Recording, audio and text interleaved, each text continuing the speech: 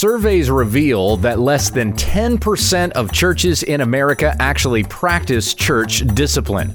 But it is something that must be instituted as instructed by our Lord Christ when we understand the text.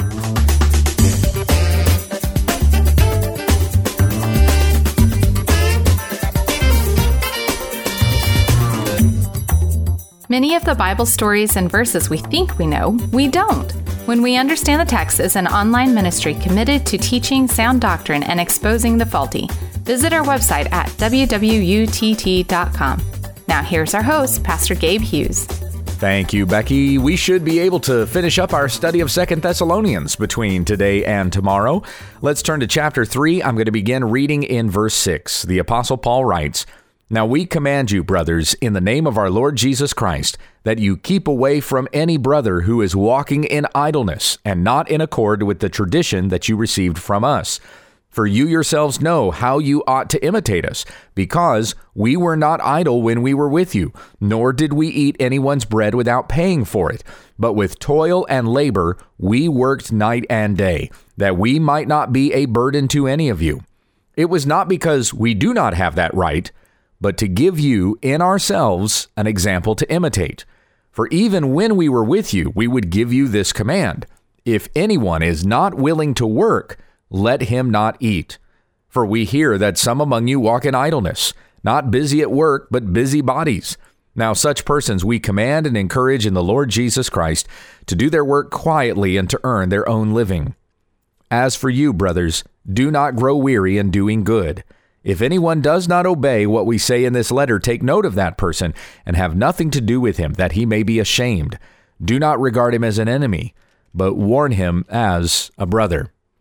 So what we have here is a disciplinary matter in the church in Thessalonica that needs to be taken care of. And we even know specifically what the problem is. There are some brothers in this church who have gotten lazy. They're not doing their work. They're loafing around. In fact, they're even mooching off of the charity of the wealthy instead of getting a job and making their own living. There's no way that this has any application to our world today, does it? I'm being very sarcastic there. Actually, what Paul is doing here is he's giving a practical application to instructions that Jesus gave regarding church discipline in Matthew chapter 18. Let's go there and look at what Jesus said about correcting sin within the body. Matthew chapter 18, starting in verse 15. "If your brother sins against you, go and tell him his fault between you and him alone. If he listens to you, you have gained your brother. But if he does not listen, take one or two others along with you, that every charge may be established by the evidence of 2 or 3 witnesses. If he refuses to listen to them, tell it to the church. And if he refuses to listen even to the church, let him be to you as a Gentile or a tax collector. Truly I say to you, whatever you bind on earth shall be bound in heaven, and whatever you loose on earth shall be loosed in heaven. Again I say to you, if 2 of you agree on earth about anything they ask, it will be done for them by my Father in heaven. For where 2 or 3 are gathered in my name, there I am among them." You're going, hey, hang on, I've heard that verse before. Right, it's the verse that everybody uses at a prayer gathering to say that Jesus is in the midst of us because 2 or 3 are gathered here. That is not what that verse is talking about. It's not talking about some, ordinary prayer gathering. When you are praying by yourself, Jesus is there because the Holy Spirit is with you. Specifically, this reference to 2 or 3 gathered in my name, this goes back to the book of Deuteronomy, where the instructions to Israel were that every charge needed to be established by the testimony of 2 or 3 witnesses. Now, that was under a theocracy in Israel. The church is not a theocracy, but the instruction still applies in the sense when it comes to a brother who is walking in sin, if he's incorrectible, at least in terms of the one-on-one approach, and he won't reason, or he will continue to persist in that sin, then you need to bring 2 or 3 others along so that those 2 or 3 others are able to witness the sin that this brother or sister is caught up in, and maybe the power of 3 there might be able to convince them to repent.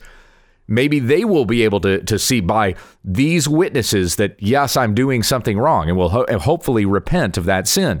But if they don't repent, then it needs to be taken before the whole church. And ultimately, the church will decide whether or not to remove that person from membership. And then you have the situation that Paul is stating in 2 Thessalonians 3, where that person needs to be removed from the brotherhood so that they would learn that their sin is separating them from the body of Christ. And this is their doing. They have no one to blame but themselves, and they're refusing to repent, so therefore they get removed from the church. So Jesus gives a very general list of these instructions here in Matthew 18, and Paul gives it specific application with the Thessalonians, specifically regarding these lazy brothers. So looking again at these instructions that Jesus gave, Matthew 18, starting in verse 15, if your brother sins against you, go and tell him his fault. So again, Jesus doesn't list a specific sin, but the brother sins. Now, when he says sin against you, that doesn't necessarily mean that he has to do you wrong. I overheard my brother in the Lord lying, but he wasn't lying to me, therefore I don't need to go confront him. When you're talking about the body of Christ, you don't sin as an island. A person who is sinning is affecting the entire body.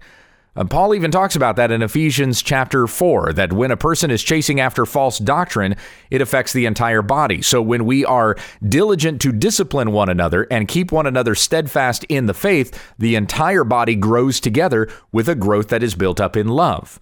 So when a person is sinning, it affects the whole body. In fact, the way Paul put this with Timothy is it's like gangrene. So it will spread to the entire body if that part of the body is not cut off. But first, we're going to give them an opportunity to be able to repent. So if you see a brother in sin, when they are sinning, they're sinning against the whole body. I mean, first and foremost, they're sinning against God.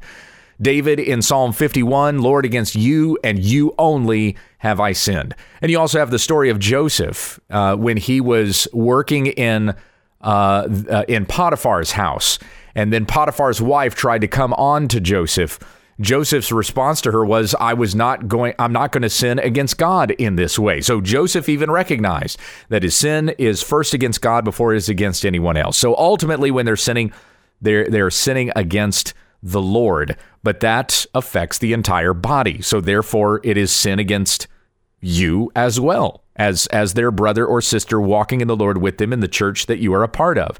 If your brother sins against you, go and tell him his fault between you and him alone.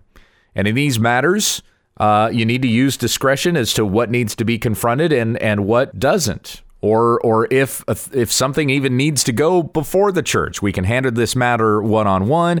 Maybe I see in my brother that he has trouble with his temper. Doesn't need to be turned into a whole church discipline issue, but it's something that I know that I can help my brother with. Help him to keep his cool, keep his temper, show kindness to people, speak kind words. You know that you can kind of make that a long-term sanctification project with your brother or sister. But it doesn't necessarily need to turn into a church discipline issue. It might. Like I said, got to use discretion. So if your brother sins against you, go and tell him his fault between you and him alone. Don't gossip about it. So like you go to somebody in your church and you're like, oh man, you see what was on Frank's Facebook page? Oh, I can't believe he posted a picture like that. How could a Christian post a picture like that on their Facebook page? See, now you're gossiping. So now you're sinning. You need to go to him and approach it one-on-one. And I do this fairly regularly in my church with somebody coming to me about something that they saw someone do or heard someone do, or maybe they've just recognized that someone hadn't been to church in a while. And so they'll come to me and say, hey, have you or the elders made any point to try to reach out to so-and-so? Sometimes we'll notice those things, and sometimes, admittedly, they'll slip by us. And so what I will say to that individual is, have you tried to contact them first? It would mean as much coming from you as it might mean coming from them. If it comes from the pastor, they might feel like they've done something wrong. Well, they aren't attending church. But there's that intimidation factor. It's not quite as buddy-buddy between the pastor and a congregant sometimes. Not always, but sometimes. And so maybe coming from you, it would be a little bit more gentle than if it were to come from me first. And so we in the body of Christ need to look out for one another. Sometimes I got somebody that'll come to me and say, hey, did you confront Frank on that thing that he posted on his Facebook page? And I'll respond, I don't even have a Facebook page, so I have no idea what Frank is posting on his Facebook page. Why don't you confront him about it? and ask him about, some of those things that he's doing that maybe he shouldn't do. So every once in a while, I'll have somebody that comes to me with a certain matter that they think needs to be confronted. And I'll say, look, I'm not the one that noticed that. I didn't see them do that. So I'm now going to go to them to confront them on a matter that I've only heard from you. If you saw that happen, you need to go confront them on that situation, just between the two of you. That's Matthew 18:15. That's the instruction of our Lord Christ. I had a situation that came up, this was 2 or 3 years ago. And the reason why I used the Facebook page example is because that's exactly what happened. There was a young man in our church was upset at somebody else in our church that had posted something on their Facebook page. And so I confronted him about it. He confronted me first, and then I said to him, why don't you go to that person and talk to them about what it was they were posting on the internet? He came to me the next day. I remember even being outside the church, and he pulled up in his car and just pulled around, rolled the window down. He goes, hey, man, I was thinking about it, and I don't really need to confront that person over that thing. And I think I even said to him, I think you're just chickening out. I think once I put it on you to have to confront this person on something, you decided that it really wasn't that big a deal. So now you need to do a little bit of soul searching to ask yourself whether or not it isn't a big deal or whether you're just chickening out because you don't want to actually put yourself in a position of confrontation. So anyway, and make a long story short, what ended up happening was that young man got disgruntled by some other things that were going on in the church, and he brought that up as a charge against me. He said, I told Gabe about what this person was posting on Facebook, and he said he was going to take care of it, and he didn't take care of it. That's the way these things fester. It's the way these wounds become infected and affect you as well as the entire body of Christ. So that's why when we witness sin that needs to be confronted, that we take care of it, and we do it swiftly, with discernment and with gentleness, certainly not coming at somebody with a holier than thou, I know more than you sort of an attitude. So if he listens to you, you have gained your brother. You have the statement made in James, my brothers, if anyone among you wanders from the truth and someone brings him back, let him know that whoever brings back a sinner from his wandering will save his soul from death and cover over a multitude of sins. I mean, this is a loving thing to do for your brothers and sisters in the Lord, to confront them in their sin and bring them back to the path of righteousness and the pursuit of holiness in the Lord. Verse 16, but if your brother or sister doesn't listen to you, take 1 or 2 others along with you, that every charge may be established by the evidence of 2 or 3 witnesses. We had another matter that happened in our church once in which a person was confronted about their sin. And then, and I think this happened on a Sunday, and then it was something like 3 or 4 days later, they got 2 or 3 witnesses together and confronted them again. And I had to step into the situation at that point. And I had to say, well, hold on, guys. Why is this? This seems a little bit rapid, because I know you just confronted this person on Sunday and suddenly you're gathering together 2 or 3 witnesses. And their response to me was, well, we just didn't believe them when they said they were sorry. I had to say, guys, come on. You need to wait to give that person an opportunity to show you a change in their pattern of behavior. And you haven't allowed that. So this is very ungracious, where you think that everything needs to be just absolutely immediate, and we need to be able to notice an absolute transformation in this moment within this timeline. It has to meet our schedule. I just don't see grace in this matter. I see that you are a little bit overbearing and a little bit holier than thou, and you need to back off. So again, be gracious. You confront somebody if they do seem to be genuinely apologetic, if they say, I'm sorry, or even if they're kind of struggling with it. Like my wife is great with me about this. She'll confront me about something, and it's usually something like, babe, didn't you just preach on Sunday about this, and now you're doing this? And I'll always have an excuse. Well, yeah, but when I said this, what I meant was this, and then what I'm doing now is not, it's not the same thing. Okay, I'll try to cover my tracks. But then a little bit of time goes by and I realize my wife was right. And so then I'll go back to her and apologize. And then if I've got somebody else I need to apologize as well, I'll be sure to make that right. So she's really good with me, knowing how I react to things, to confront me in something, to show me my error, and then let me deny it and work it out in my mind. Yeah, she's right. That's kind of my immediate reaction. So maybe if you know the person that needs to be confronted, you're handling the situation like that. Maybe they will kind of reject it, but that doesn't mean, okay, let me go get 2 or 3 witnesses. We're going to come back at this thing in 3 hours and make sure we get this figured out. Exercise a little bit of grace. Confront somebody, convict their hearts, and see how that conviction works out in their hearts over time. See if something starts to change. And then if you don't see change, but the pattern of behavior is still in a trajectory of unrighteousness, that's when you might even consider a second one-on-one meeting, depending on how much time has passed. And then if they still won't reason, take 2 or 3 others along so that everything may be established by the testimony of 2 or 3 witnesses. Again, the instruction that's given in Deuteronomy and the way it applies even now in the church. And these 2 or 3 witnesses, it's not necessarily like an intervention sort of an atmosphere, although it might be. But they have witnessed and observed this sin in this individual. And then so coming to that person and saying, look, now you've got 3 people here that are telling you, you are doing the sin that this person confronted you about at first. And so you need to repent. We're asking you to repent. And so hopefully by the testimony of that many witnesses, they'll realize this many people loves me, okay, to call out my sin and bring me back to righteousness. And so hopefully that'll open their eyes. Where the one-on-one interaction wouldn't work, maybe several would. But the other thing that the 2 or 3 witnesses helps to establish is a recognition that sin is in that person's life. So if they continue in unrighteousness, then when it comes to the next step, the 2 or 3 witnesses are able to get up and say, yeah, we can testify. This person's been confronted. They have been told that they need to correct this sin. They won't correct the sin. And so now we're bringing it before the body. So they have one last opportunity to repent. And if they still won't repent, then they're going to be removed from the church. So that's what's next. Verse 17, if he refuses to listen to them, tell it to the church. And if he refuses to listen to the church, let him be to you as a Gentile or a tax collector. In other words, he's a dishonest person. He is an outcast. He has no place with you because he is not part of the body. He's more like the world. Paul put this another way with Titus, when he says in Titus chapter 3, verse 9, avoid foolish controversies, genealogies, dissensions, and quarrels about the law, for they are unprofitable and worthless.